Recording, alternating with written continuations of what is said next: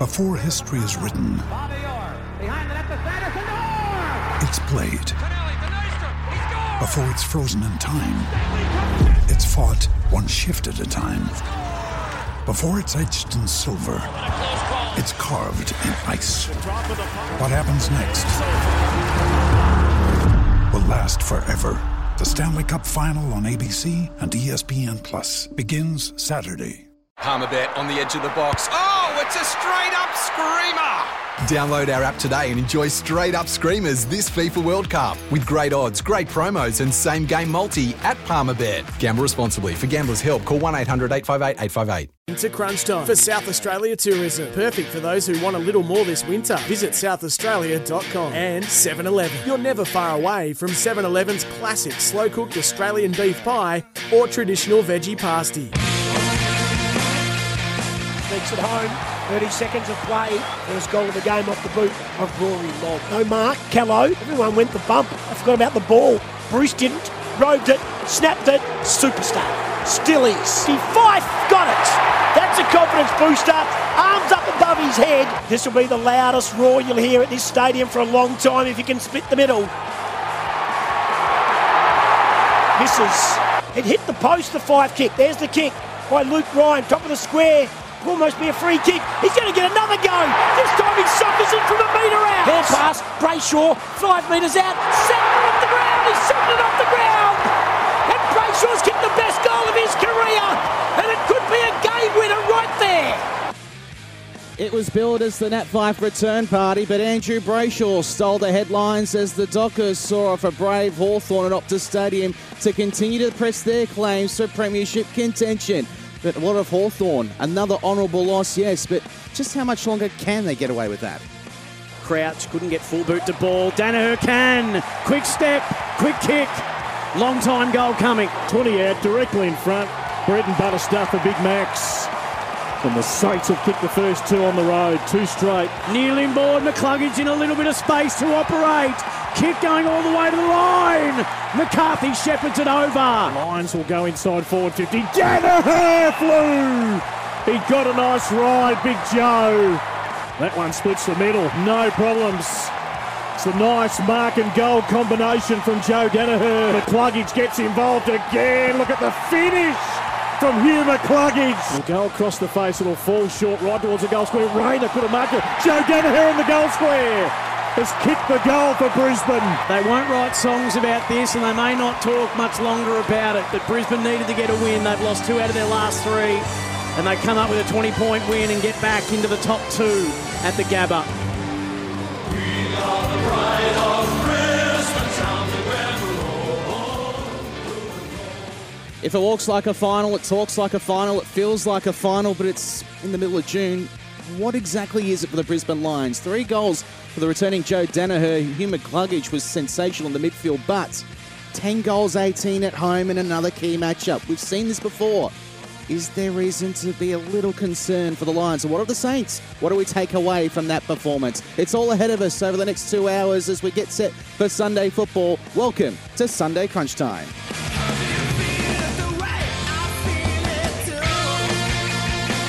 I hope you're enjoying your Sunday on this long weekend wherever you may be. Julian Marcus in the chair for Sunday Crunch Time. Great to have your company on a cold Sunday in Melbourne town. It's cold pretty much everywhere these days, isn't it? Josh Jenkins is here to chat some footy with us over the next couple of hours. Morning, Josh. Good morning, Julian. First time teaming up, so hopefully our first time together is a successful one. Looking forward to this.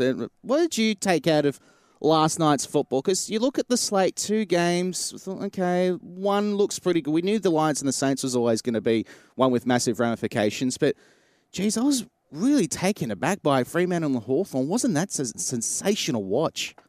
It was. It was a really. You just sort of thought the whole way through the game.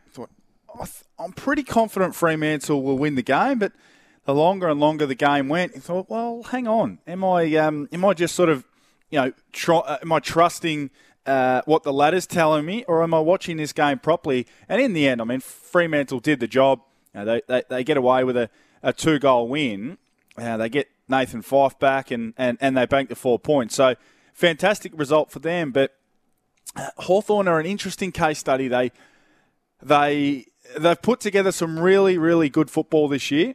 They've done so mostly in losses. They've won a few games that have certainly surprised us, but for the most part, they do play, good footy without winning, and I guess that's that balance of is there a lack of top end, match-threatening talent in that squad to be able to get those, turn those games where they're playing well, they've got great energy, they're playing with great effort, but do they have enough players who can say, well, we're going to turn this effort into match-winning performances? I guess that's probably the query for the Hawks. It's the old honourable losses motif. Just how much is a piece of string that they can continue to do that before Hawks fans start to turn around and go, you know what, we want to start to see some performances. But, I mean, on the whole, Hawthorn, what I noticed yesterday was the pressure that they brought to Fremantle around the ball, and they did not let up. But, like I said, is that sustainable to be able to take that next step, I guess? Yeah, that's right. And, I think honourable losses are we love to use the term honourable loss, but what does it actually mean? I think it means an inferior team plays with great energy, great spirit, great desire. They play the game the right way, but ultimately they don't have the manpower or the personnel to get the job done. And I think we see that, we've started to see that. We can probably make that case about Essendon on Friday night as well. But ultimately you just don't have the cattle to get the job done. So you can have as much effort and intensity and desire as you want, but if the other team with more talent and more match winners on their squad can play at the same level as you, you don't have a chance to win the game because you just don't have the threats. As far as the Brisbane Lions are concerned, they got the win at home, but I don't know about you, but I felt shades of the semi-finals over the last couple of years. Brisbane at the Gabba, just starting to wilter a bit under the heat. 10 goals, 18. Yes, they got it done, but it seems a little bit of that starting to creep back into them again. And I know it's June. They've got plenty of time to figure that out. But, I mean, you go back 2019, 2020, 2021. All ended the same way with Brisbane faltering at the Gabba. And I know it's mid-June, but there were some of the same characteristics that we saw last night.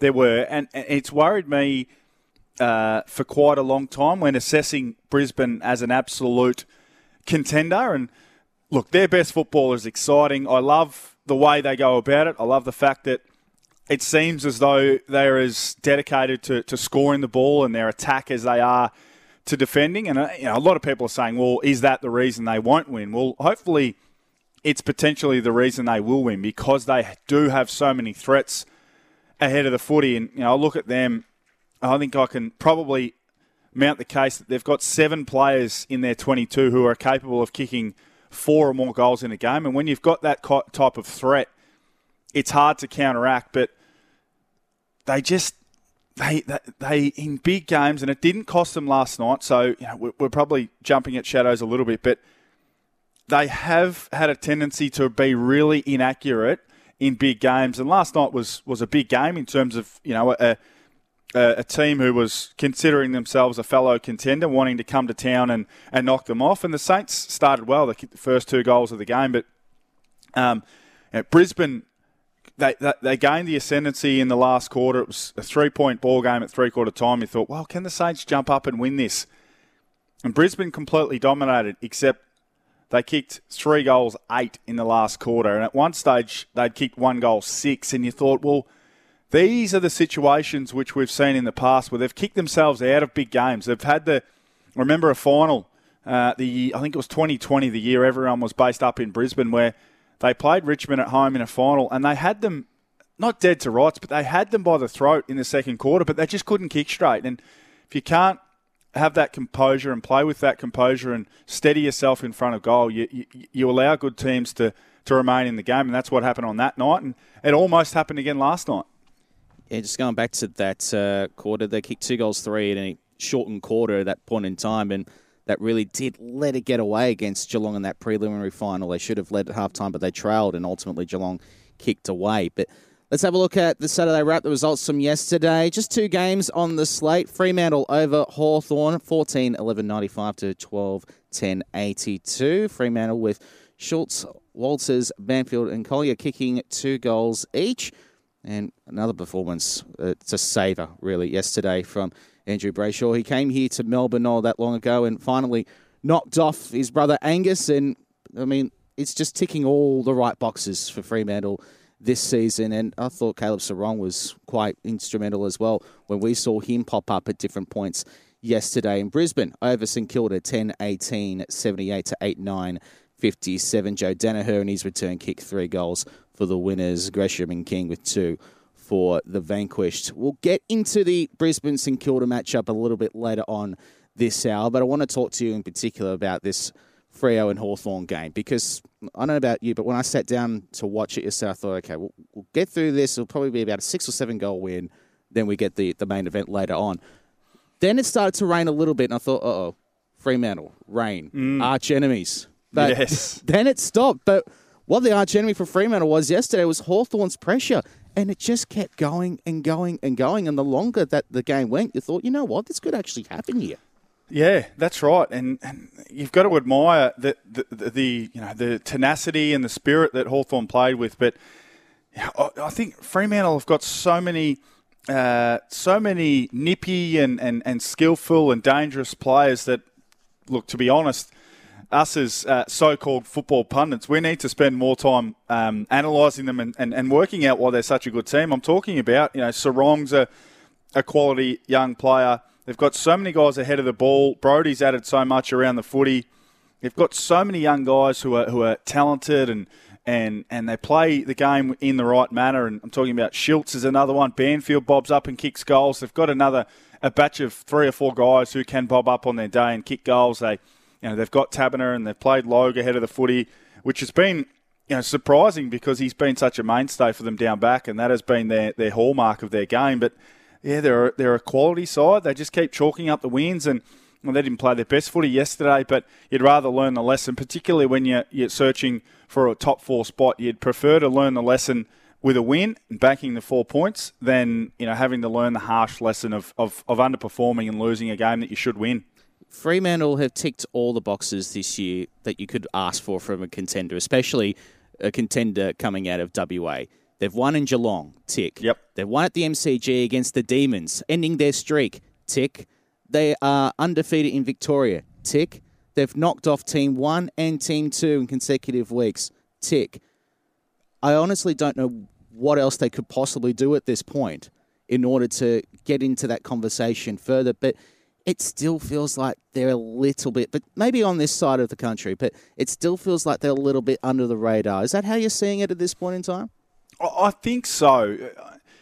It's probably that lack of household names, and again, that's as much our problem as it is theirs, because we don't get a good look at them. We don't see them a lot in prime time, and they just probably go about their business really methodically. They've got an understated coach in Justin Longmuir. They play an understated game style because they're so well drilled defensively. They've got the capability of kicking scores. They put up 95 yesterday. They kick 95 most weeks. They're going to win games of footy, but it's hard to score against them. And you're spot on at 10-3.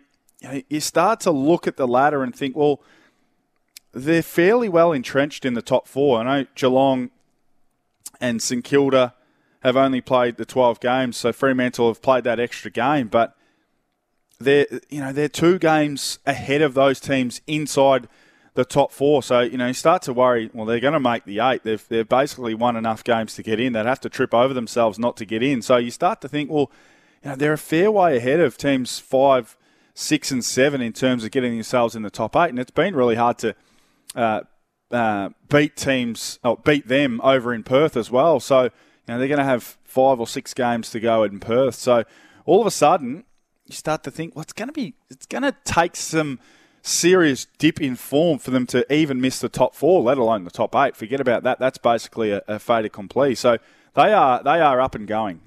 They've got Carlton again after the bye, which that is a tantalising game on a Saturday afternoon at Marvel, but they've already beaten them this season. So they've beaten their fellow top 4 compatriots, and just looking down the rest of the list, they've got round 17, St Kilda on a Saturday night at Marvels, another big test, Sydney. They've got Richmond here in Melbourne still to come, and then the D's over in Perth in round 20. So there's still some key tests to come. Yes, but at this stage, like you said, they've got those wins banked up. It's hard to see them missing. But at this point, it's really got to be a top 4 conversation for Fremantle. And look, this has been a conversation that's been happening out west for weeks. I think it's just taken us a while to catch up. But you look at the performances, particularly in the last month, and, geez, where is their weakness at the moment aside from the wet weather? Well, that's a good question. I mean, they regain Fife, and you go through their side, and whenever a team relies heavily on their defensive structure and not necessarily being able to score the ball, you think, well, are they vulnerable on a day where they might get picked apart or the ball might bounce the wrong way a couple of times from a defensive point of view? If another team can kick 4 early goals and that puts the pressure on them and they change their defensive structure, is that the way that they're vulnerable? I mean, their forward line is not necessarily. It's probably not laden with any household names. But Taberner's a better player than we think he is in Melbourne. He's been a slow burn, but his past 3 or 4 years have been outstanding. Sarong and Schultz and Banfield at his feet are really, really good players as well. So, I think Fife's going to spend time ahead of the footy as a standout or standalone full forward as well, and that's going to scare a lot of teams. So they've got enough ahead of the footy, but if you had to identify one area, it probably would be their forward line. But by no means is it a complete weakness. And something else that I think we need to start really taking seriously is Andrew Brayshaw, Brownlow medal. We really need to start taking that seriously. Yesterday, 37 disposals, 7 tackles, huge goal late in the game. And just looking at the Coaches Award, it is just a general guide as to how it might come up on Brownlow night. But it was 5 votes behind going into that game, 5 votes behind Clayton Oliver. He's certain to get the 10 votes out of yesterday's game, but I think we really need to take that seriously now. Andrew Brayshaw is not a smoky for the Brownlow, but he's got to be up there amongst the favourites now. Well, I mean, he's in the side that's 10-3, right? So when you win, generally, now you could easily crunch the numbers on this, or there'd be a statistic around, but when you win, your team generally gets the 3 votes, and he's more often than not.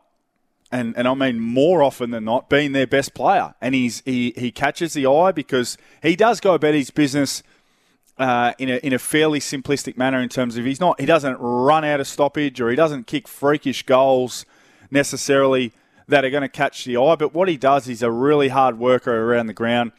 He generates a lot of uncontested footy because he's such a hard worker. 32 uncontested possessions yesterday. You would imagine the umpires seeing him clearly. I mean, in a pack, it's easy for them to miss a quick handball or a quick first possession. But when he's got the ball 32 times around the ground, it's near on impossible for the umpires to miss it. So, outstanding yesterday. Had to be a 3-vote game. 37 disposals. He also had, talk about the hard work getting around the ground.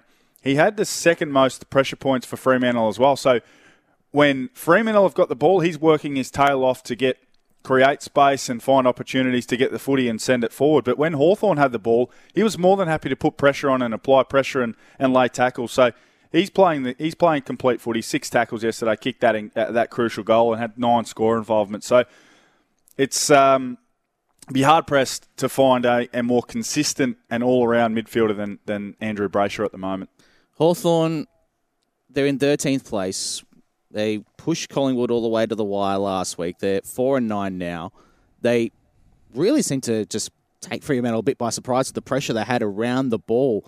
Yesterday, they led into halftime, although Fremantle's MO is to trail at halftime than overrun teams, and they've done that to great success. But at what point does it start? And I know this is year 1 of Sam Mitchell's tenure, so this may be going very, very early here. But at what point, as a Hawthorn fan, do you start to cross that threshold from, I'm enjoying watching my team be competitive, this young group, and what could be exciting about the future, to frustration at falling short over the line? And even Justin Longmuir said it yesterday, that he said, quote, the better team may not have necessarily been us yesterday in the press conference. And I found that telling. Yes. Yeah, well, it is. You're right. And I think if we had our regular host in the chair, Nat Edwards, who's an avid Hawthorn fan, she would be frustrated but proud. I mean, you can be both things, and the only thing, and talking to your point, is there will come a time when you'll only be frustrated.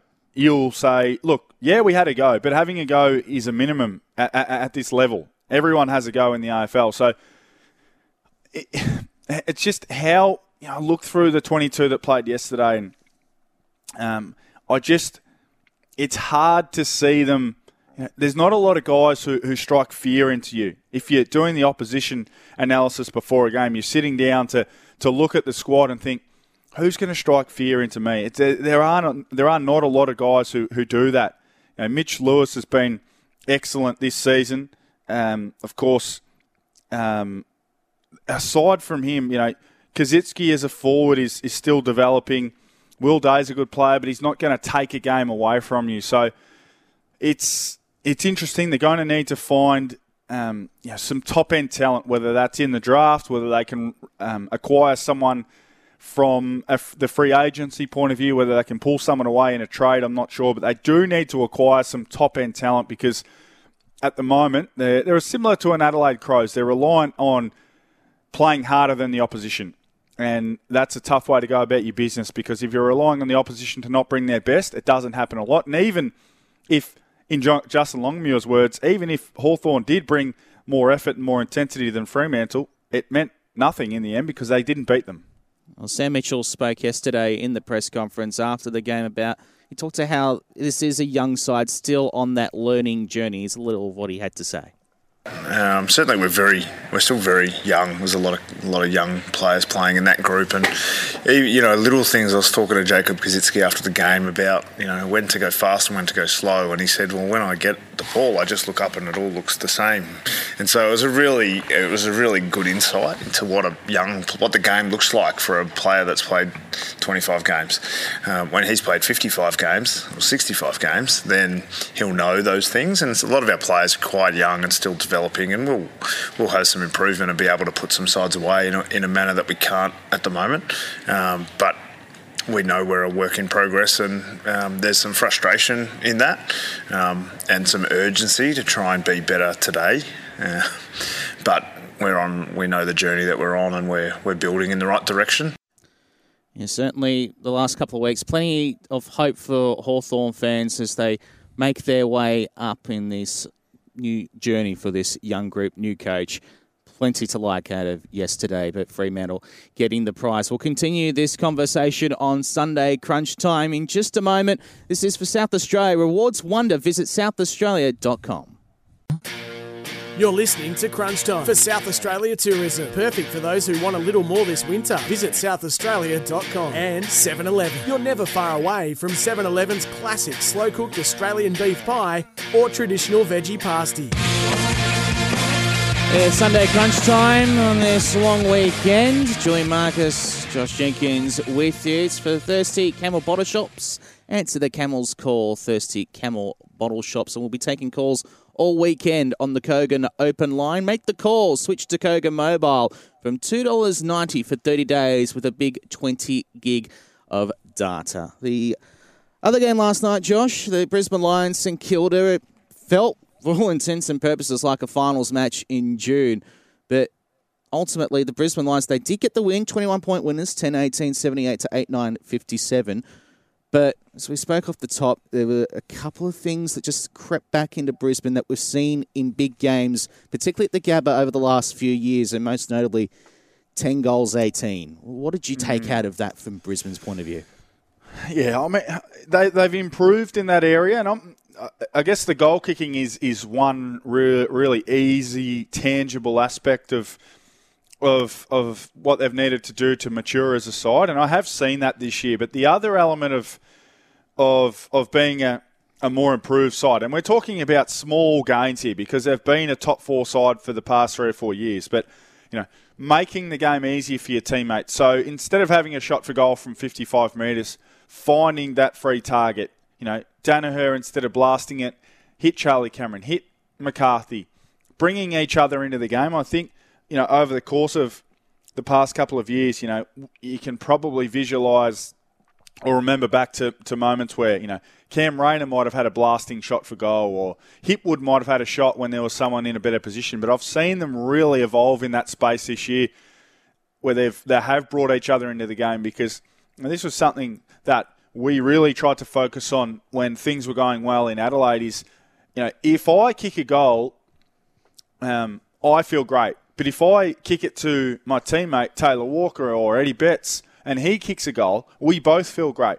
So we're both in the game. And that is sometimes a little underestimated and understated that, of course you want to score and you want to make the right play, but sometimes being able to bring teammates into the game is so crucial, because particularly those guys who play ahead of the footy, because you do become a victim of circumstance. And if the ball's not coming down there, you can often start to think, geez, I'm having a poor night. But the reality is you're not getting the opportunities. So when there is an opportunity for Cameron to bring Danaher into the game or McCarthy to bring McStay into the game, you should do that. They haven't typically been as good at that in the past as you would like, but especially this year I've seen a really big lift in that area of the game. So I'm a big buyer of Brisbane. Last night was a little bit of a hiccup, a little bit of a throwback to some of the issues of the past, but they still get away with a 21-point win. They completely dominated the last quarter, and they were playing against a fellow team who was aspiring to make the top 4 at the end of the year, or at least the top 8. So I think we can probably dress it down a little bit, but the reality was it was a comprehensive, or it should have been a really comprehensive win over a good side. If we are to take the finals like motif out of this, from a St Kilda point of view, to go up to Brisbane against a side running second at the moment on the table, second equaled first, but of course percentage has Melbourne in front. But what will they get out of last night? Well, they can be, they're a little bit Hawthorne-ish at the top end. Sure, we went to a really hostile environment, a hard place to play, slippery, humid conditions, really unfamiliar versus what we are typically faced with when we play our home games at Marvel Stadium.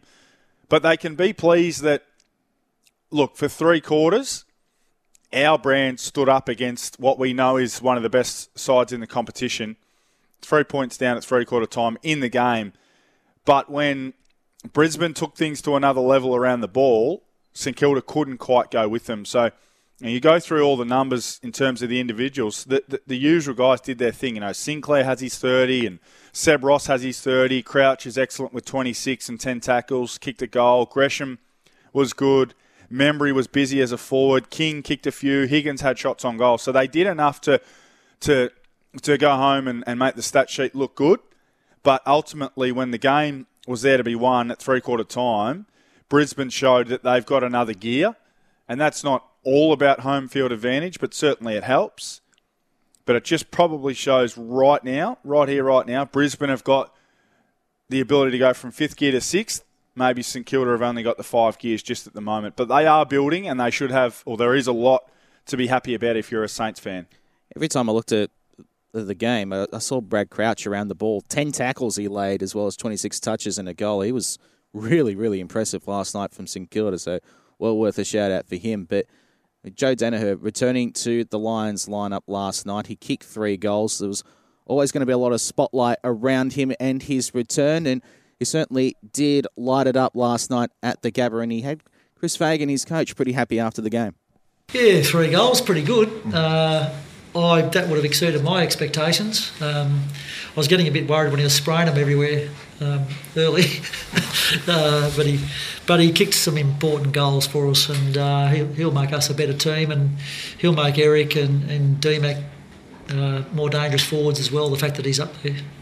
He is a lightning rod, Joe Danaher, and he always has been, really. He's gotten a lot of attention. Obviously, key forward like that you're going to, but he does seem like more of a lightning rod than most. But what do you think he needs to do as far as to really serve the Lions best going into the back half of the season? Does he need to be the guy to keep big bags, or does he need to be the guy to have that presence up front in order to run misdirection?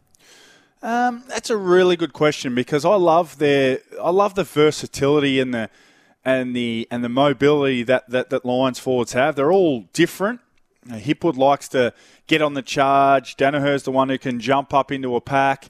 McStay's a floater who can do a little bit of everything. So they don't necessarily need to have a main guy. Charlie Cameron at times likes to play as the deepest forward, and he's 5'11". McCarthy the same. So they've got so much versatility in that forward mix that it doesn't need to be Joe or bust, but I think Joe needs to be their best forward. If you're going to rank their forwards from 1 to 6, you'd probably want to be able to say that Danaher is doing the most and he's the most potent and he's the most likely. Now, that doesn't need to translate into 4 or 5 goals every week, but I think he needs to be able to create his shots on goal for himself and for others. So he's, you say lightning rod. I think he gets a rough run of it from some, and particularly, there's going to be the obvious sort of disdain from Essendon fans, but I would have him in my side any day of the week. He's an outstanding player who likes to play the game on his terms, and when I say that, I don't mean he doesn't want to do certain things. He likes to play with joy and flair and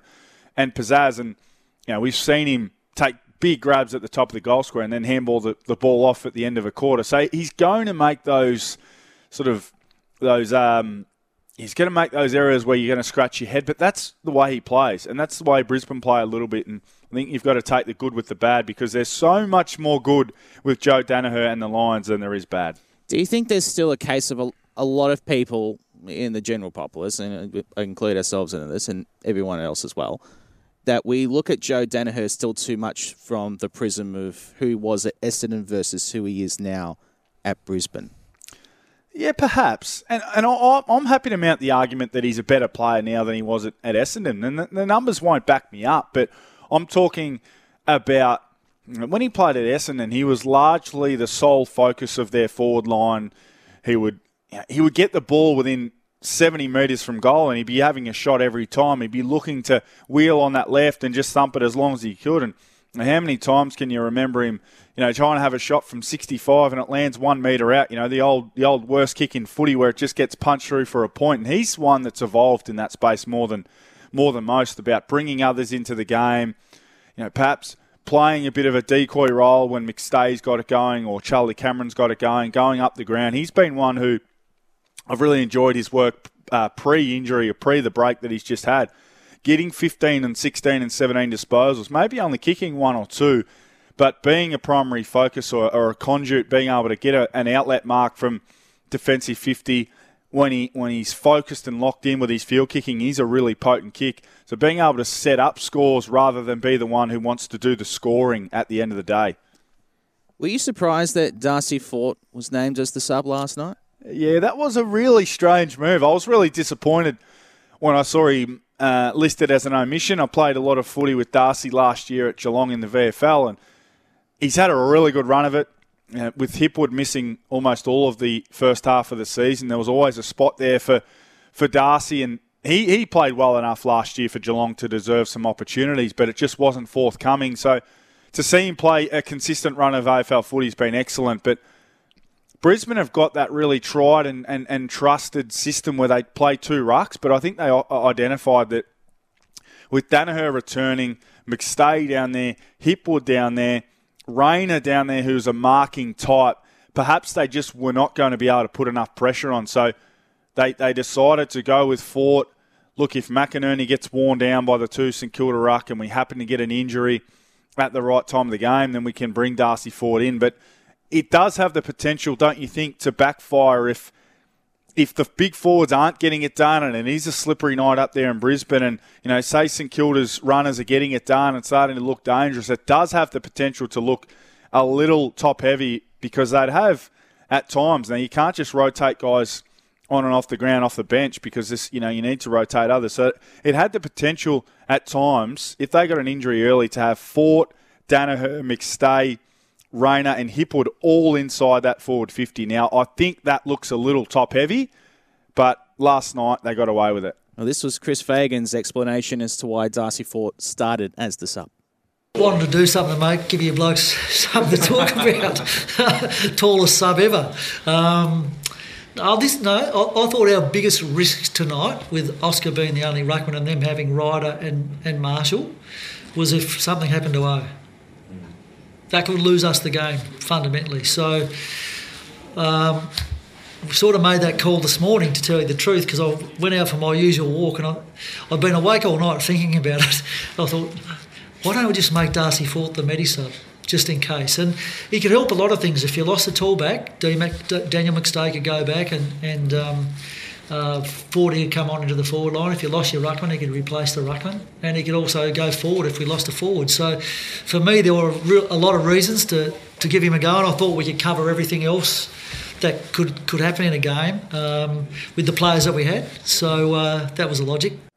And we do appreciate Chris Fagan's commitment to content here in the Fourth Estate. What was your take on what you just heard from Chris Fagan? Well, I liked it, and it's great insight. It's really, really good insight because, obviously I'm privy to the fact that all clubs, the day before a game, all clubs have a captain's run, a really light session. You go through your last-minute opposition analysis and preview, and the coaches all have what they call a what-if meeting. So they go in there and they say, what if this happens? What if this happens? What if that happens? So, what if Oscar McInerney goes down? What if Harris Andrews goes down? What if Joe Danaher's shoulder is no good?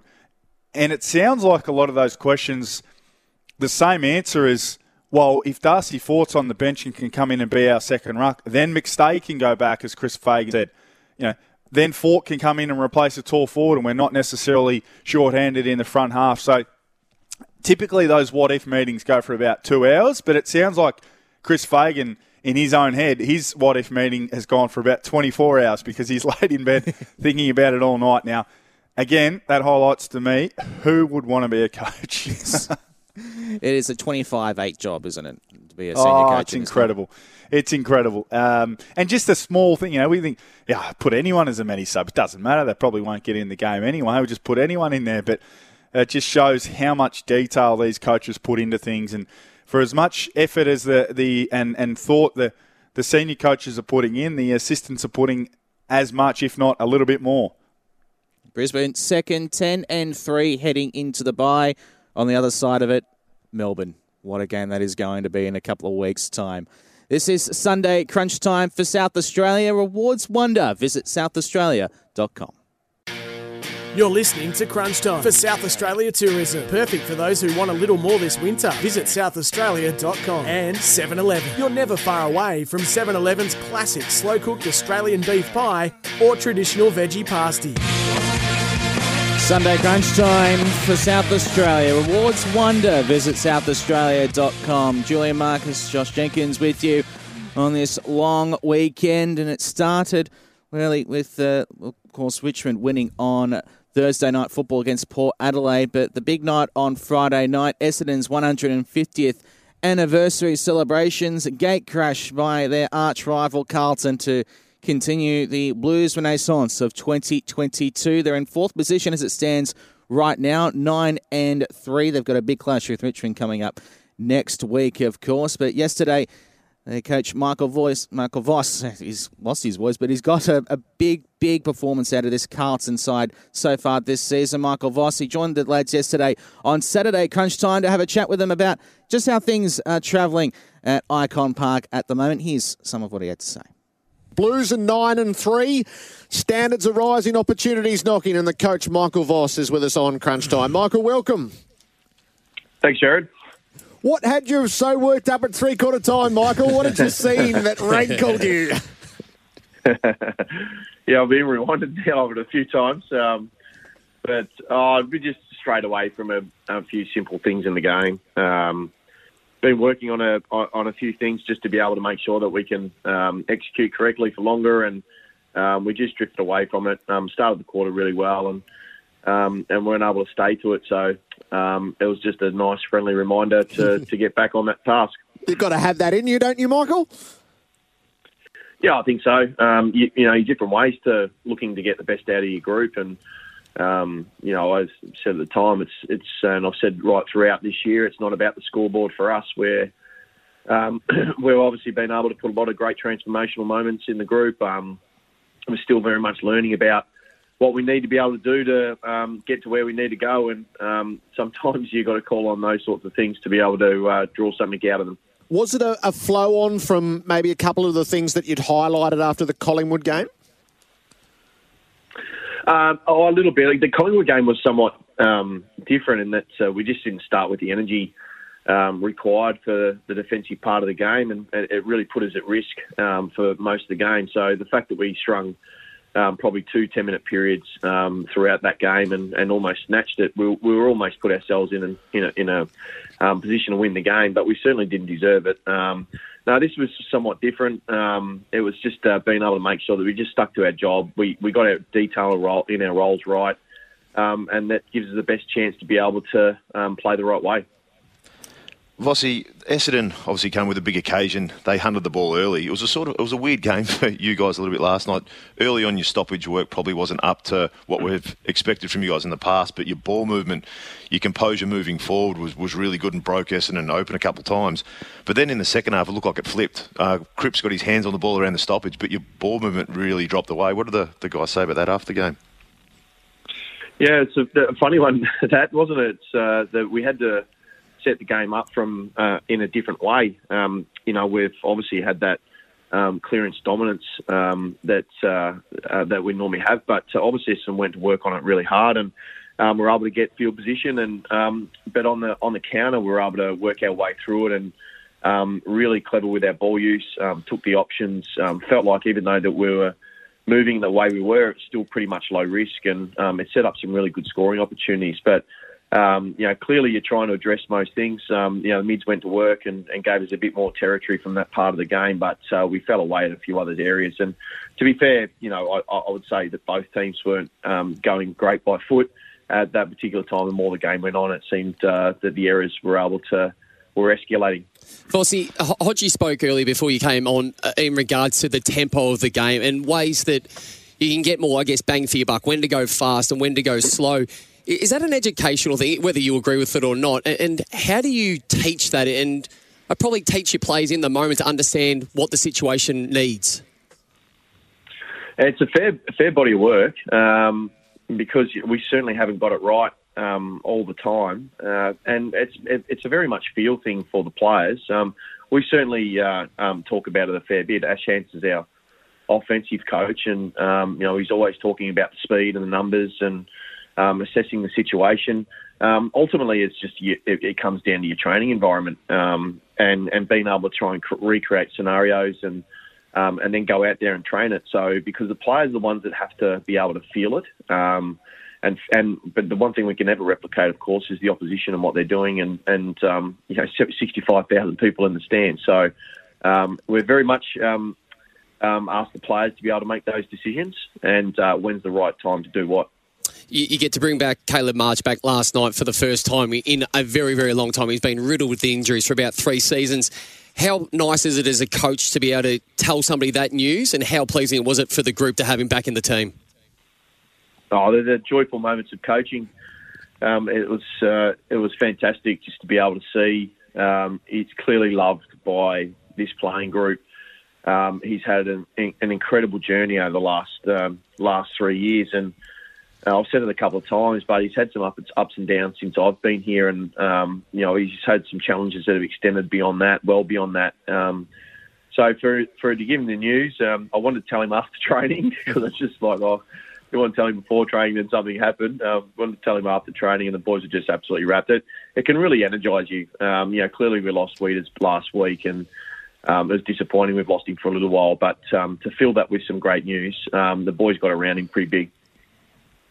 Silvagni, you look at him last night, he did so many good things, but what we keep seeing with your players when you do get injuries is people will step up and play roles that they don't normally play. You look at Draper and Phillips last night was trying to work over De Koning, but Silvagni was able to jump in, play a ruck, work hard forward. You've got to be impressed with some of the selfless mindset and acts from some of your younger players.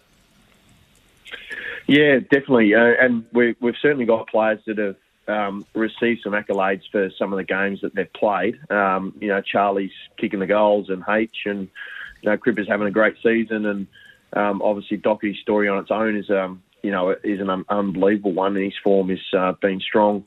But the thing that we've tried to really value more than anything else is the guys who are able to willing to do roles, and certainly Sauce has been that guy. From the first moment I met him, he's sort of stipulated where he feels like he can help us, and he's just prepared to be able to play whatever role we give us. And I think he likes going into the ruck. He likes that freedom to be able to roam around the ground and get his hands dirty and then obviously slide forward and create that pressure. And if he's lucky, kick goal.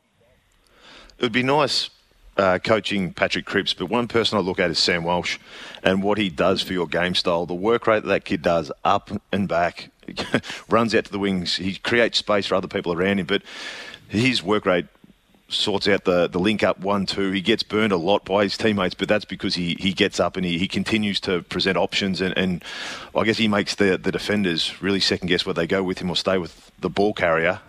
His work rate last night was outstanding. Yeah, it's just the guys that run when everyone else stops. It's phenomenal what this guy does with his training. There's nothing he misses in his preparation. He's first on the track and he's generally last to leave. He's just constantly working on his game, and when you sort of have someone like that in your team that can just still work when everyone else is stopping, it just still keeps your system flowing and demands others to keep running. And he's obviously been a fantastic player for us in the past. This year he's been great to coach. Like I said, he's always trying to go to work and he's always trying to work out how he can help the team. And he's got an unbelievable attitude, unbelievable work rate, and clearly we know his talents. Vossi, we know you've got a lot of really good players. You've just touched on a couple. I want to ask you about a couple of the lesser known, or I guess the less high-profile players in Owies, Cottrell and Durden. Now, look at their numbers last night. 2 goals, 1 goal, and Durden a couple of behinds. What do you ask of these players in these sort of role plays? How do you measure them as well? And how do you know if they are actually committing or achieving what you want from them, given that you can't just base it off pure numbers? It's a great question.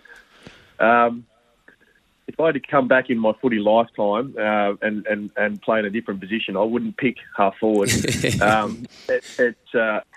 such an unrewarded place to play. And these guys know how much we absolutely love what they do. And we have to also acknowledge that these are sorts of roles where you won't walk off the ground playing a fantastic game every week. And you'll have periods of the game where you might not get near it, but you still have to run those defensive patterns. You still have to, get up and do things like, taking away the corridor. And we ask them to reset back inside 50 and get the ground ball and chase and harass and tackle. And mate, when you get the chance, can you kick the odd goal? It'd be nice and finish it off. It's such an unrewarded role to play, but every single team, I think, would sit here and really, pour the love on the guys that are able to do those roles. And that's what they do for us. They've been able to bring the pressure, been able to bring the heat. It just creates that delay that you need to be able to set up your defence, and without them, our system just doesn't work. So that was Michael Voss, the Carlton head coach, yesterday on Saturday Crunch Time with the boys, and looking forward to next week. Of course, they take on Richmond at the MCG in what's going to be a big game. You're listening to Crunch Time for Thirsty Camel Bottle Shops. Answer the Camel's call. Thirsty Camel Bottle Shop.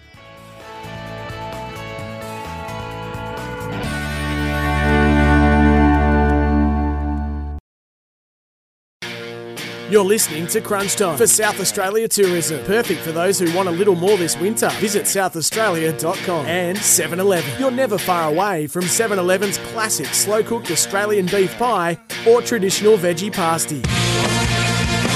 Hello everyone and welcome to Sunday Crunch Time. This is the pre-game show for Thirsty Camel. Answer the Camel's call, Thirsty Camel Bottle Shops. Hope you're enjoying your long weekend wherever you may be. Julian Marcus in the chair with you this afternoon. Josh Jenkins is with me. Josh, it's always nice to have a long weekend, isn't it?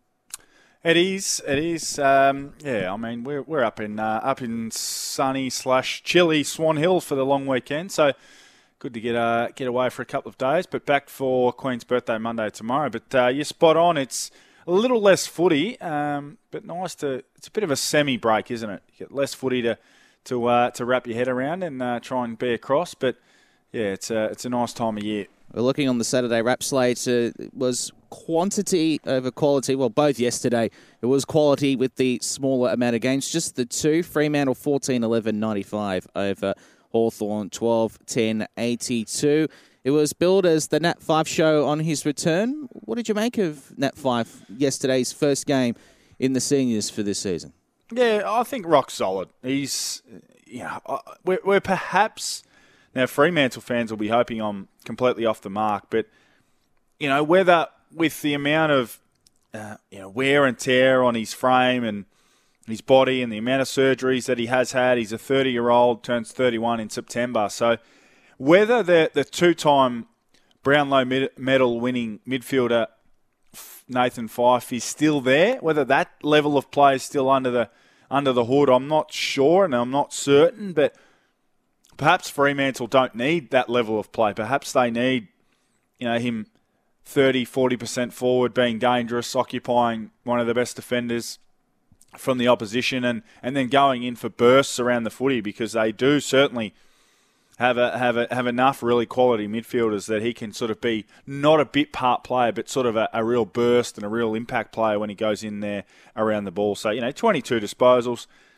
handballed the footy a fair bit yesterday, but still had 10 score involvements, which I think is a really crucial element and metric for his game. Had half a dozen clearances and managed to have 3 shots on goal. So a really solid return to the top level for Nathan Fyfe. And for those of you who've been with us throughout the first hour of the program, we didn't mention Blake Acres. It was such an enjoyable game to watch yesterday.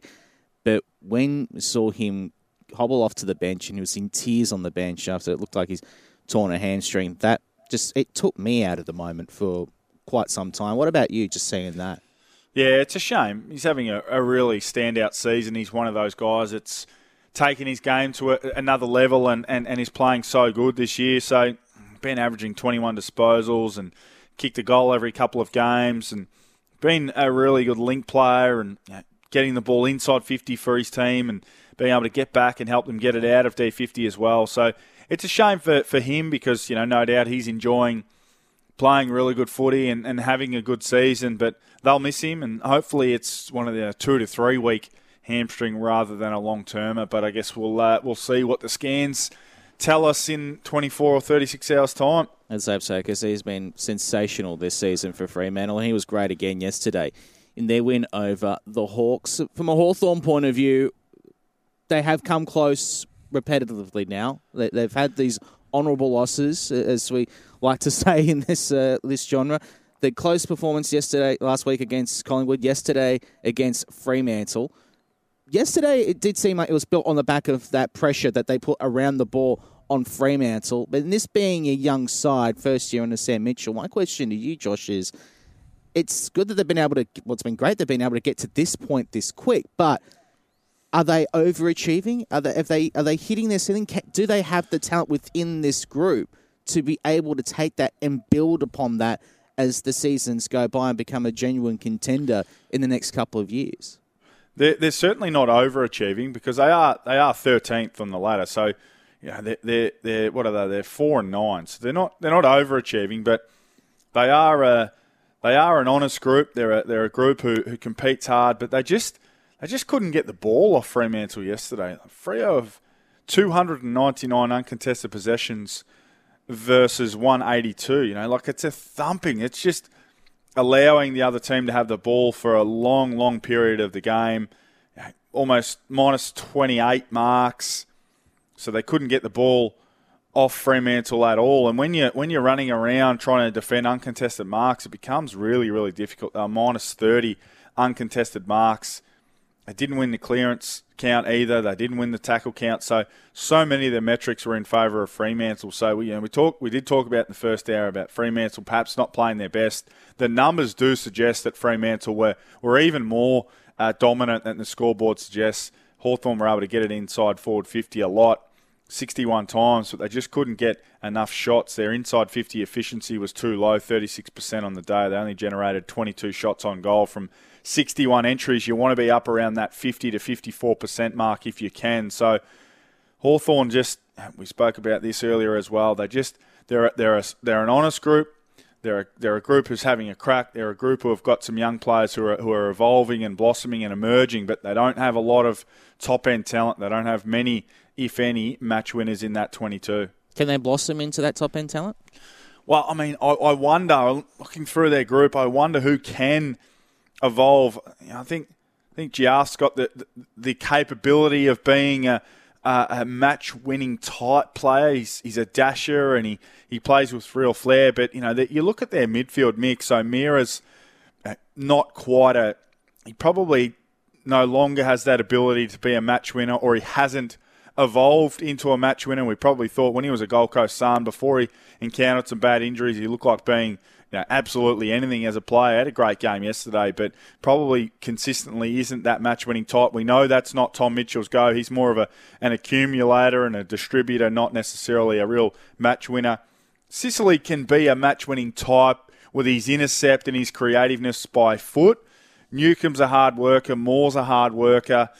They've got a lot of guys who are more about grit and grind than they are sort of being able to be that guy who can stand up and take a game away from an opposition in a 15 or 20-minute period. So they're not easy to find, let's make no mistake about it, but they definitely need to find one or two more guys who can step up and be that match-winning force in a short period.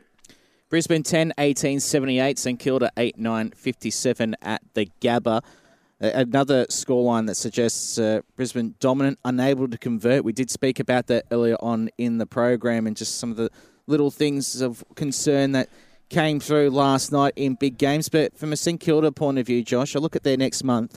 They got Essendon Friday night, then they got Sydney in round 15 at the SCG, Carlton on a Friday night in round 16 at Marvel, and then on a Saturday night, Fremantle at Marvel. It's a big month.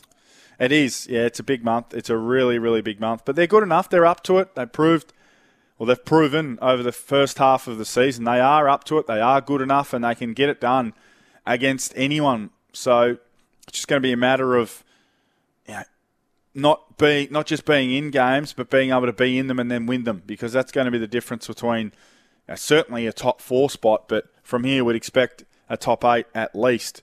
But I think if you're a Saints fan, you've got every right to sort of think from here we'd have to give the top 4 a real nudge, but you just got to ensure that you don't have those slips where you lose a game that you're favoured to win by 3 or 4 goals. You've got to go after those ones and make sure you bank those games. Let's have a look at the bounce back for Duraveg, providing erosion control and environmental revegetation this afternoon. Just the one game on at the slate today. North Melbourne, GWS, Marvel Stadium. It's not exactly one that will attract, too many eyeballs to the TV screen, too many ears to the radio, or probably too many bums on seats. So it's a bit of a strange one that it's the only game on this Sunday, but it is what it is. We don't know whether we're just assuming it won't be a great game. We don't know that for sure. Still got to go and play the game. You don't play the game on paper, so the Roos will give themselves a little bit of a sniff. And GWS under Mark McVeigh have been really honest and really dangerous. So there's a little bit to like about the game, but if I don't catch all of this one, I won't be too upset. 1-11 North Melbourne so far this year. That one win coming against the West Coast Eagles in a week that they made 15 changes. And they were lucky to win. And they were lucky to win that as well. We didn't expect a lot out of North Melbourne going into 2022. I think that's needless to say. But even with that, have they gone beneath those expectations? Yes. Considerably as well. I remember doing some, preparing for round 1. I played Hawthorn at the G. I tipped them to win that game. Now that looks foolish now, but at that point, Hawthorn were about to play their first game under Sam Mitchell. They were the team who we expected to be at rock bottom. North played so poorly; they were really disappointed with themselves. But fast forward 12 or 13 weeks, and that's been the norm for them. They have not dished up. Aside from a road loss to Sydney where they were in the game and they were gritty and they were having a crack, they have had countless games where they've been completely blown off the park. It's been really, really ugly to be a North Melbourne fan, and let's just hope, I think today's a game where not many will be tipping them to win, but I mean, it shouldn't be any more than a 4-goal game, really. It should not be anything more than a 4-goal game. They're not playing world beaters in GWS today, so if they go down by 7 or 8 or 9 goals, that would be that would be very ugly. How many do you think they'll get at Marvel today? Well, whatever they get, I don't think we'll get the true number. The worse, the lower the amount of people that turn up, I think the less likely it is that the number will be made available for us to know. So, yeah, I don't imagine it will be many. It could be 5,000 or 6,000. Maybe it'll be 9,000 or 10,000. Let's hope that because the narrative's been out there, no one's going to go to this game. Let's hope North fans take that and wear that as a badge of honour and say, you know what, I am going to go and watch my team. I know they're playing terribly and I know we'll probably lose and I know it's cold, but it's indoors at Marvel Stadium, so I'm going to go and turn up and support my team. So let's hope a few North fans, if you haven't decided to go and you're listening to this, go and support your team. It's a 3:20 game. You'll be home by 6:30. It is a long weekend. You've got tomorrow off work, most likely. So go and support the Roos and hopefully they can put forth a good performance for you. Well, if you're listening in Melbourne, you're a North Melbourne supporter and you're still on the fence, your coach, David Noble, he's got a message for you. In tough times we need support. There's no doubt. I think, our membership-based numbers are really healthy. I still believe they understand and where we're at, but we would like to see people, come to the ground and support us on field. That's the essence of what you do. Great communities, great clubs and organisations stick together when things are a bit tough. So any of the Shinboner fans and members that are out there, please come down to the ground.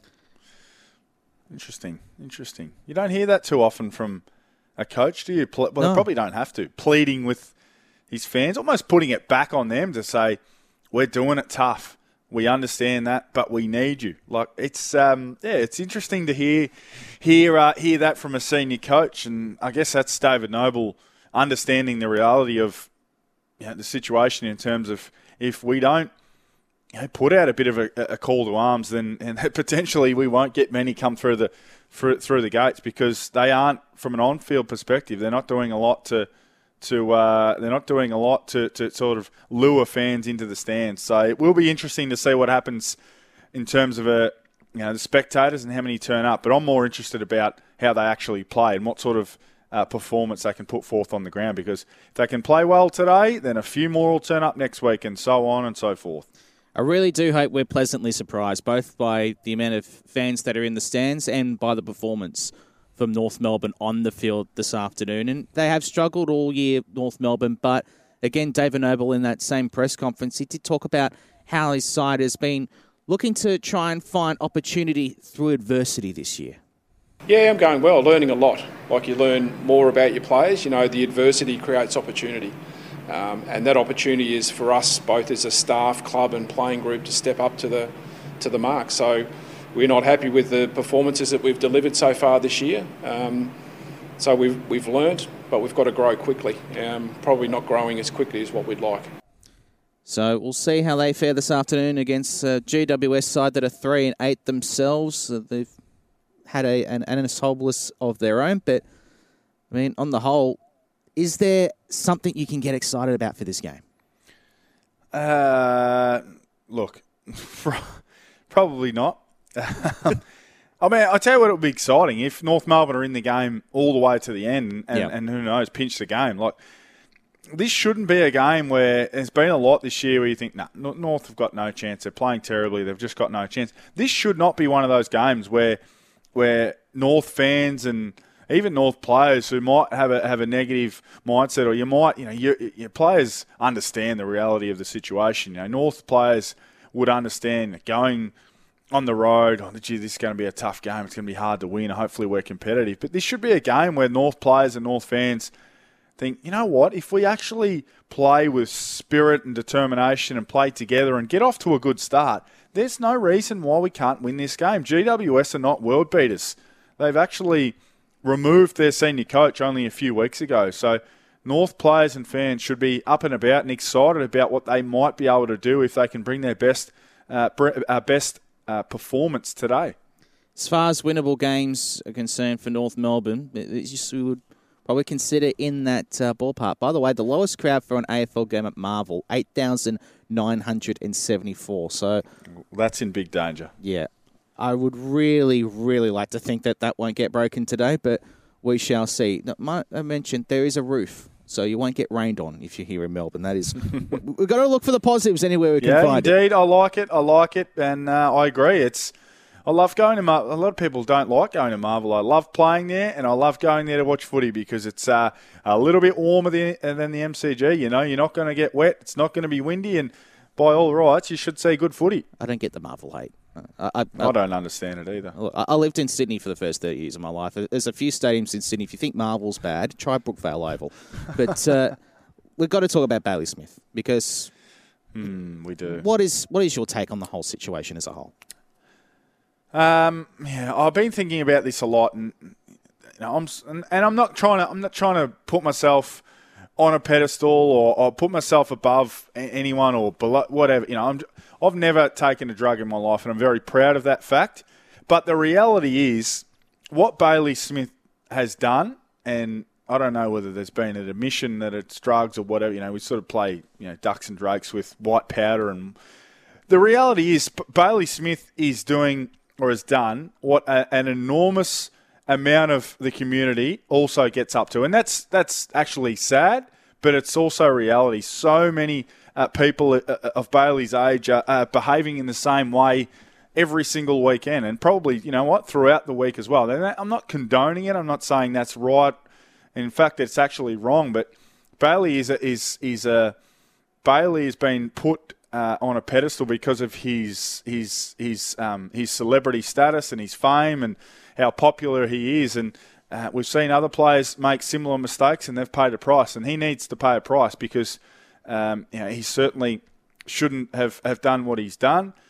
I don't think the filming element, that's just part and parcel. There'll be people clamouring to try and film him and others doing the wrong thing. We've seen that countless times. So it's a shame it's got to this point, but Bailey's acknowledged that he's had some issues in the past and he's done some wrong things. And I like the fact that he, for the most part, did own his behaviour and didn't necessarily blame it on something else. So I guess it's a bit of a to be confirmed in terms of what the punishment looks like, but certainly it's hopefully a fork in the road for him because he's had a few issues in terms of his headbutt against Zach Tui last week. That was certainly a strange thing to see from him, and then this has come out on this weekend as well. So he's got a bit to work through, and hopefully he deserves to get some support. But certainly you've got to be responsible for your actions as well, and I presume that he will be. Well, his statement. This is part of his statement. I found this refreshingly honest from him. In confronting this, the temptation is to speak in vague generalities and avoid the issue. However, I'm determined to learn the lessons of my past and be a better person in the future. After much reflection, I'm now in a position to confess to indulging in behaviours in late 2021, of which I'm deeply ashamed. I do not have an excuse for those behaviours. However, the state of my mental health over that period post-grand final dramatically deteriorated, and I spiraled out of control, leading to poor decision-making and actions at the time. All of this resulting in the leave I took from the football department at the commencement of pre-season training late last year. I know I have obligations beyond myself, not just contractually, but in terms of the example I set through the decisions I make, and I will be better. I have made mistakes. I am very aware of that, and I fully own it. I like it. It's detailed. It's very transparent. It sounds authentic. No doubt he probably had some assistance with it, but the reality is he those words are excellent. They sound great, but he has to go and action them. He has to go and do the right thing. And you know what? There's enough, particularly with phones and cameras and social media and chatter. And if he's unable to do the right thing, or his actions don't mimic his words, that sort of thing will get around and people will know about it. So he has to go and just action exactly what he's written down on that statement now. So the challenge is for him and the people around him to support him and help him do that and ensure that he puts himself in the right situations and doesn't leave himself vulnerable to bad decision making, because people are prone to making bad decisions. Alcohol and partying and nightclubs can lead people to make really, really poor decisions. So perhaps he needs to just have a really good think about and a really good plan for what he's going to do and who's going to be around him when he is deciding to socialise. Because let's remember, and as I said, like the rest of society, he's a young man who deserves the opportunity to go out and enjoy himself. Well, this was Luke Hodge yesterday on Saturday Crunch Time speaking about this matter. But I think where the Western Bulldogs here, they have to look after him first of all. He's a kid who he's taken time away for personal leave not too long ago. There's been a lot of things going behind the scenes which he's struggled with personally. And this is no excuse. What I'm saying here is what the Doggies have to do is make sure this kid is okay, because he's going to be rock bottom right now. And people out there say, yeah, so he should be, and you're probably fair enough in that opinion. But the most important thing is for the next few weeks, few months, while he's trying to, I guess, improve or make up for his mistake that he's done, that he's going to hit rock bottom, and it's a big job for his friends, his family, and the Western Bulldogs to make sure they look after him. Yeah, it was Luke Hodge yesterday on Saturday Crunch Time. And then you look across town at their fellow grand finalists, the Premiers Melbourne, and they've had some issues of their own, of course. So that, their case is fine dining restaurants, and Stephen May and Jake Melksham in particular. So there's those steak restaurants you've got to be careful for. What's your take on how this has all played out? Oh, strange one, isn't it? Now sort of heard the initial... or the alleged sledge, and thought, that's pretty pathetic from Stephen May. That's a really poor thing to say. And then Max Gawn refutes it in some way. So apparently, I think the latest is, and you might be able to sort of clarify, Julian, if I've missed anything, but something similar to that was said in terms of the grand final, but not exactly that. So whatever it is, let's presume it was something in that vein in terms of, you missed out in the grand final. It's just average. It's ordinary. We've heard other players, premiership players, speak about the fact that there is a divide that's created, a silent divide that's created by the 22 who get to play in a premiership and the rest who don't. And as much as you try and make everyone feel a part of it, and we've seen Richmond with their premierships get their non-playing players to put their Guernseys on, but the reality is, even singing the song together after a grand final win, There's 22 guys who have a medal, and there's the rest of the guys who don't have a medal. So, to say that, whatever was said, but to voice that and to sort of make fun of a teammate in that vein is pretty ordinary. And Stephen May's got a lot of making up to do in that space. It doesn't diminish him as a player. He's still, in my opinion, Melbourne's most important player, and they miss him for an extra week, which is a shame. But he's got a lot of making up to do. I imagine he'd be fairly sheepish when he walks around the corridors of the D's training facility at the moment. This is what AFL Nation's Nathan Jones had to say about this course. As when you talk about Melbourne, he says Melbourne as it gets, and this was his take on the matter. I'll be brutally honest. As soon as I heard that, without even having spoken to anyone, I absolutely took offence. I was there, I lived it, and I was like, oh, surely not. And it hurt me. I was thinking, and you can only imagine, I don't know how many boys were there on the night, but, say there's 2 or 3 that didn't play, then that infiltrating back into the group of the 20-odd guys that didn't play as well. And I think that's the danger of it. But ultimately, I think, you'd hope internally that they're able to address that. And Nathan Jones, he's in the same situation. He was the heart and soul of that group, and, of course, made way mid-year. And would you say that to Nathan Jones? Of course not.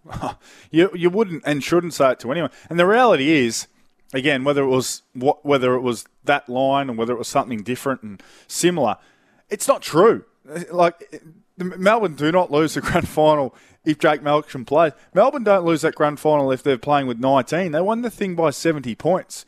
It's just a ludicrous thing to say. I don't understand the logic behind it. I don't understand the reason why you would feel you need to say that, or whether you're trying to make yourself feel superior to the person you're sitting with. But either way, it's just strange and silly.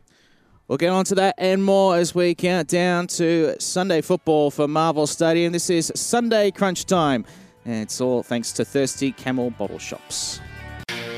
You're listening to Crunch Time for South Australia Tourism. Perfect for those who want a little more this winter. Visit southaustralia.com and 7-Eleven. You're never far away from 7-Eleven's classic slow-cooked Australian beef pie or traditional veggie pasty.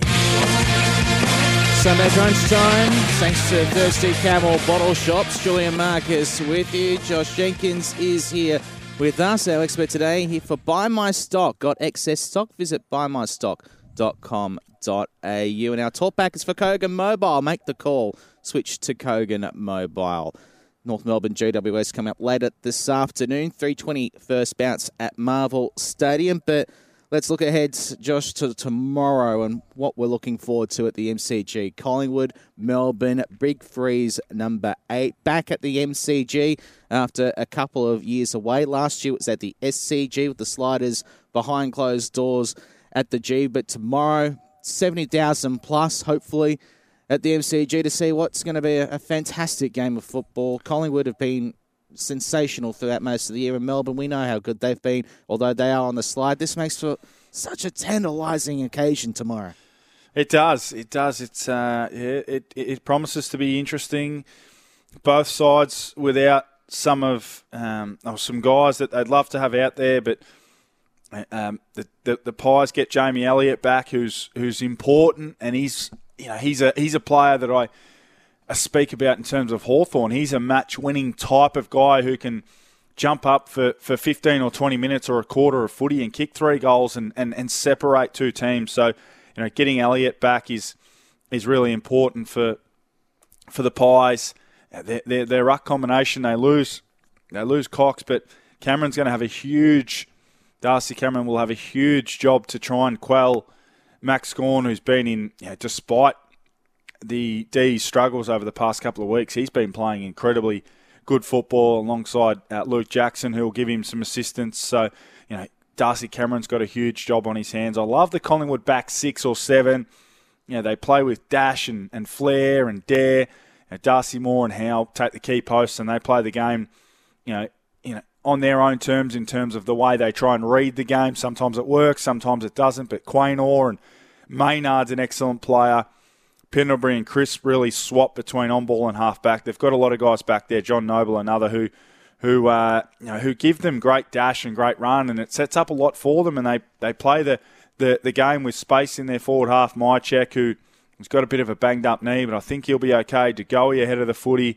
Ginnivan's much talked about, but the reality is he's a dangerous forward. Ollie Henry the same. So I like what Collingwood have done. I like where they're at, but I do expect Melbourne to bounce back and just solidify things and just stabilise after a really tumultuous week.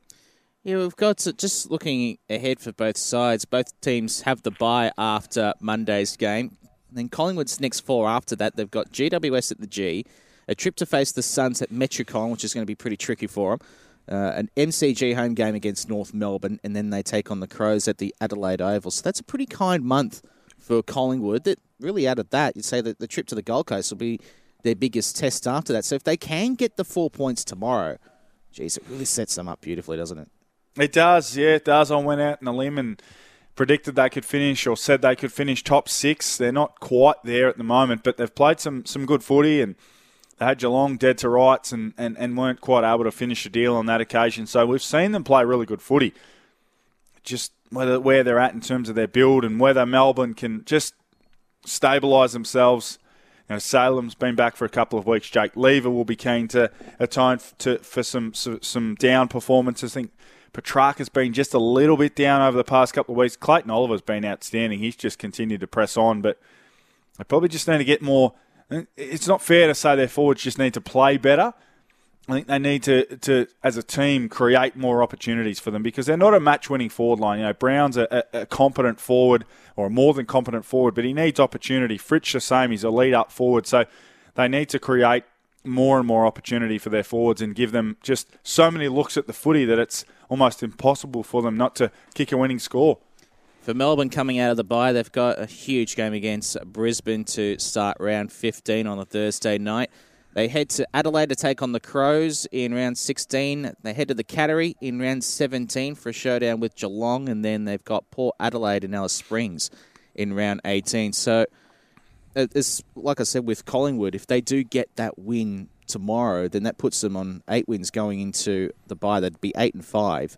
With that run the next month, you'd say they'd get at least 3, probably 4. So that puts them at 11 or 12 wins before you even get to round 19. Whereas if Melbourne drop tomorrow, they're 10-3, losing 3 on the bounce, and then you've got Brisbane waiting for you on the other side of the bye. It's not the month of death, but it's not an easy month. And then all of a sudden, Brisbane, Fremantle, and even Carlton, they're lurking.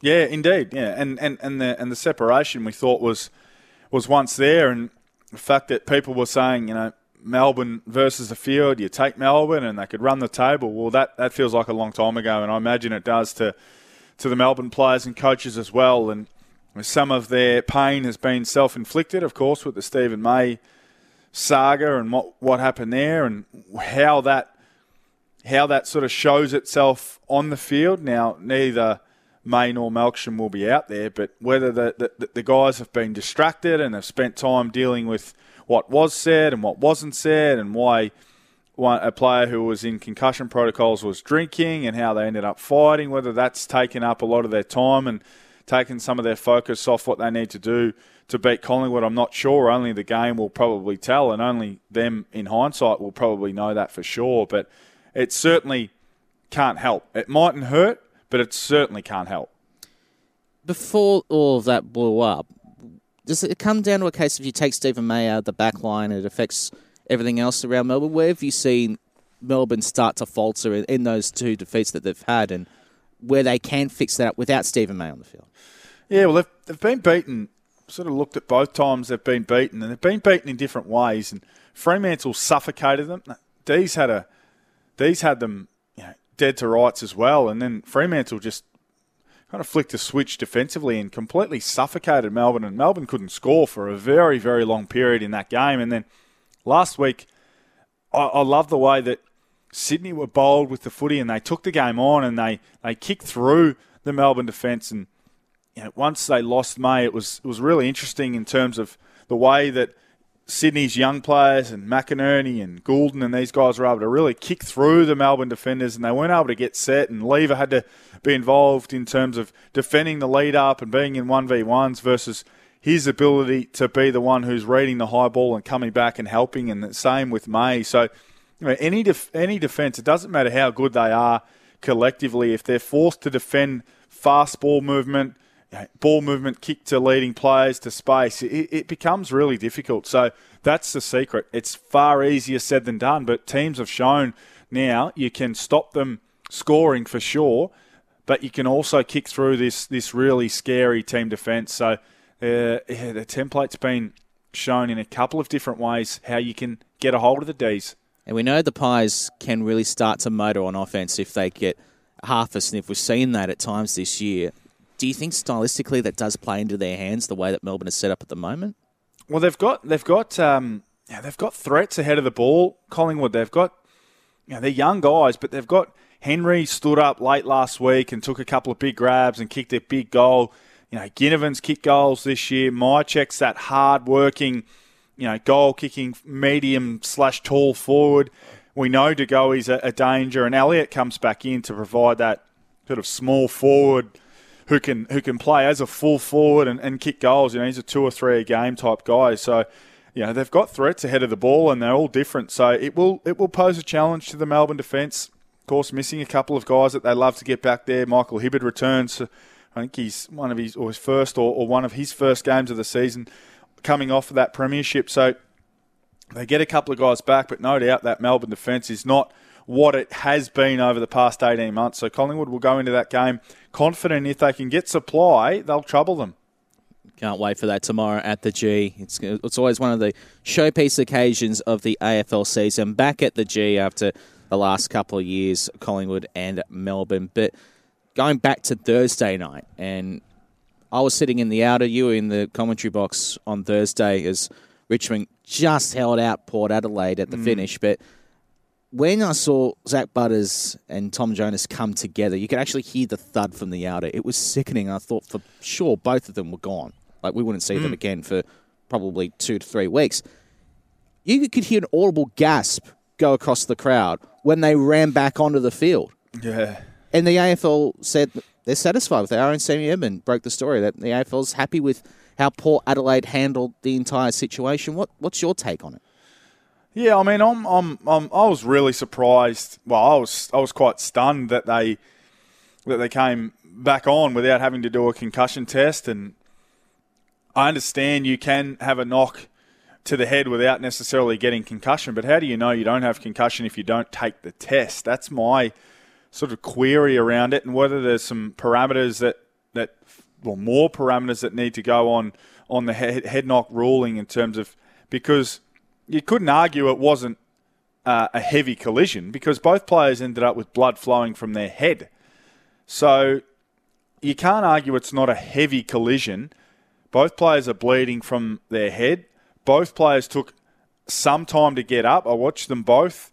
As you said, I was working that game for AFL Nation. Both players took some time, considerable time to get up, and both had to be helped from the ground.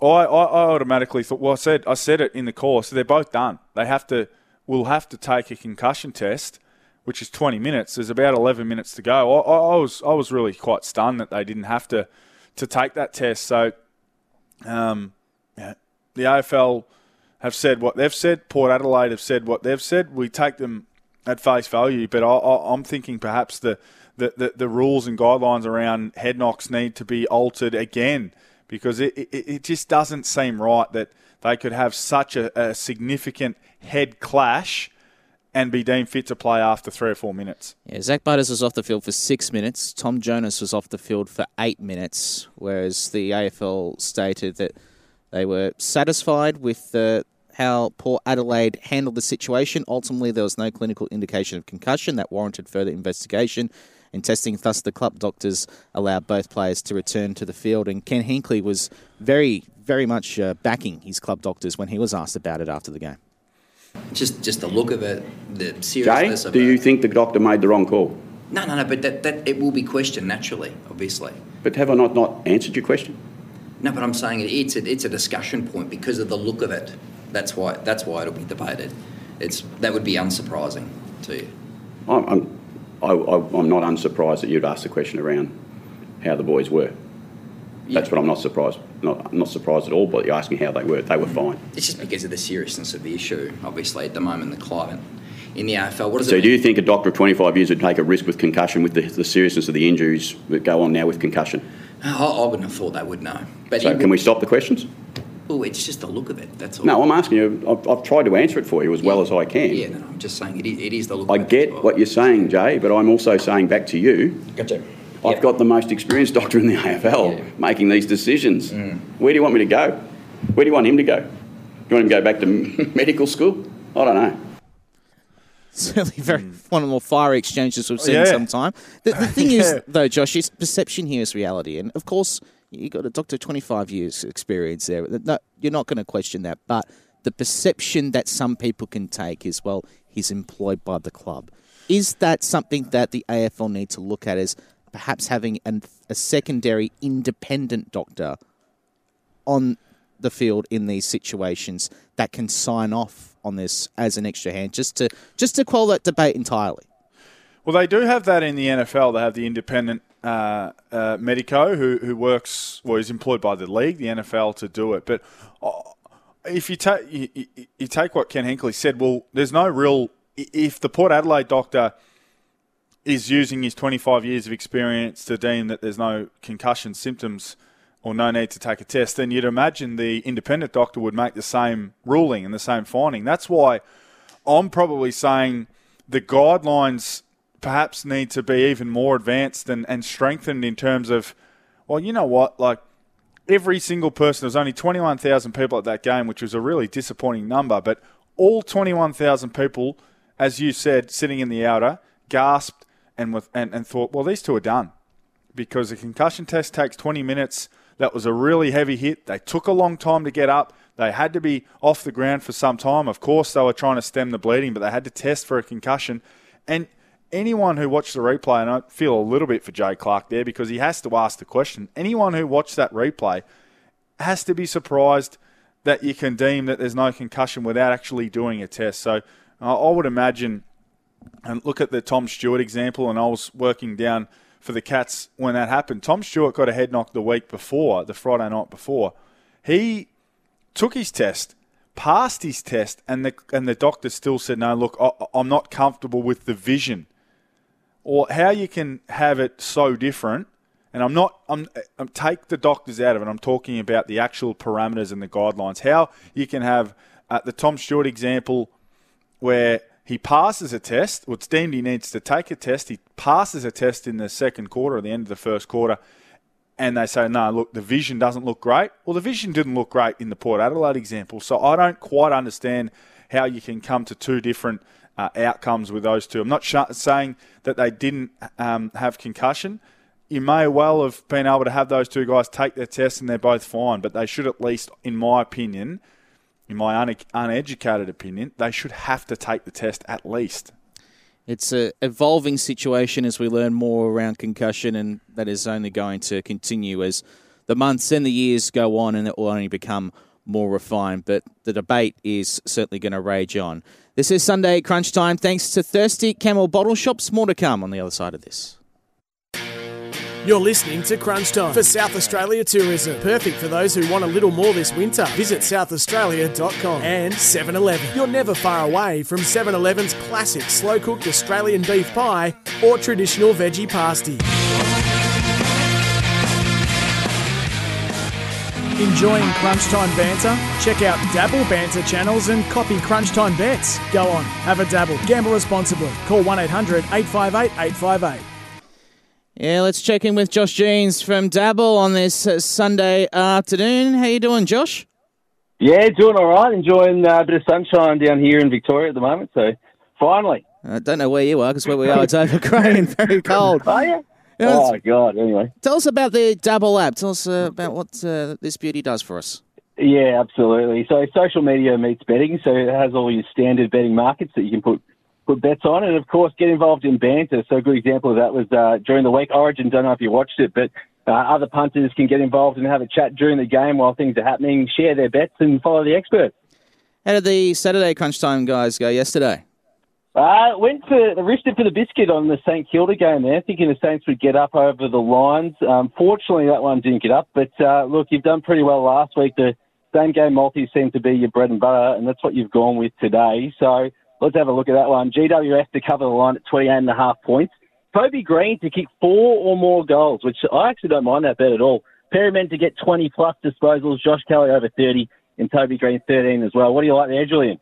I've got to go with the Giants, and I do like the Toby Green one to go 4 goals or more. He always pops up, particularly in these sorts of occasions, but, geez, I'd like to see North Melbourne get up. What are they paying at the moment? North Melbourne, they're far way away from winning anything, I think, so... I mean, there's a bit of money if you want to, as you said, risk it for the biscuit yesterday as well. So plenty to like there, Julian. And, of course, there's plenty of other sports going on as well. So, of course, you can download the Dabble app, follow the Crunch Time AFL team, which are close to 1,000 followers. So absolutely killing it in the community, and people loving what you're putting out there as well. So copy that bet with one click. Go on, have a dabble socially, and gamble responsibly. Thanks, Josh. Enjoy the sunshine. You too. Thanks, mate. Josh Jeans from Dabble on this Sunday afternoon. Of course, gamble responsibly if you're going to have a punt. And, of course, it's not footy without the AFL record. You can get your round 13 edition this weekend when you head into the footy. The Big Freeze is back. We've got profiles of all 10 sliders, interviews with those who have taken the plunge in the past, and, of course, the tribute to the great man himself, Neil Danaher, one of the great Australian stories that we've seen in Australian sport, and stories across Australia in general, and what he has done over a number of years now. Of course, a special front cover celebrating the 150th anniversary of Essendon, despite the fact that they fell on Friday night. A proud and colourful history of one of the league's foundation clubs is reviewed. A special report on why strong defence remains the backbone of a premiership success, and of course with Stephen May out of the Melbourne lineup. And speaking of Melbourne, it's a big day for them tomorrow. Are the D's acceptable? You can read all about it in the AFL record. It's not footy without the AFL record. You can get yours this weekend when you're heading to the footy. Josh Jenkins is with myself, Julian Marcus, not far away from wrapping this one up, and of course heading over to Marvel Stadium, North Melbourne and GWS. What would be a pass mark for North Melbourne for you this afternoon, Josh? Well, a pass mark would be to win. I just don't see why they can't be incredibly competitive and be right in this game. The Giants, they're just not. They're not an outstanding side.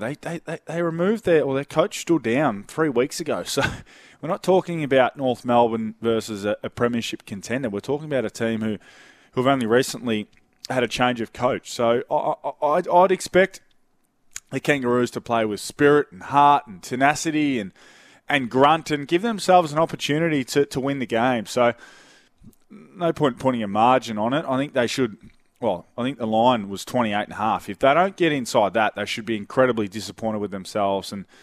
And look, it actually wouldn't surprise me to see them thereabouts, 15 minutes into the last quarter, be thereabouts. And hopefully they are, because their fans are starving for something to crow about. And just quickly, what are you looking forward to most about tomorrow at the G?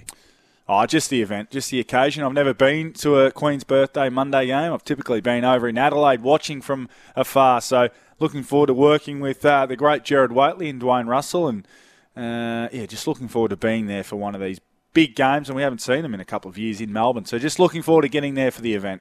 Josh, it's been a lot of fun doing this with you on this Sunday morning. Have a good weekend, my friend. Likewise. We'll chat again soon. It's a big day tomorrow at the MCG. The Big Freeze, Collingwood and Melbourne. Of course, get along to it and fight MD beanies absolutely everywhere across Melbourne town. Get one if you can. For those of you heading to the football, enjoy the matchup coming up next between North Melbourne and GWS for Marvel Stadium. That's all we've got on Sunday Crunch Time today. Enjoy the rest of your long weekend. Bye for now.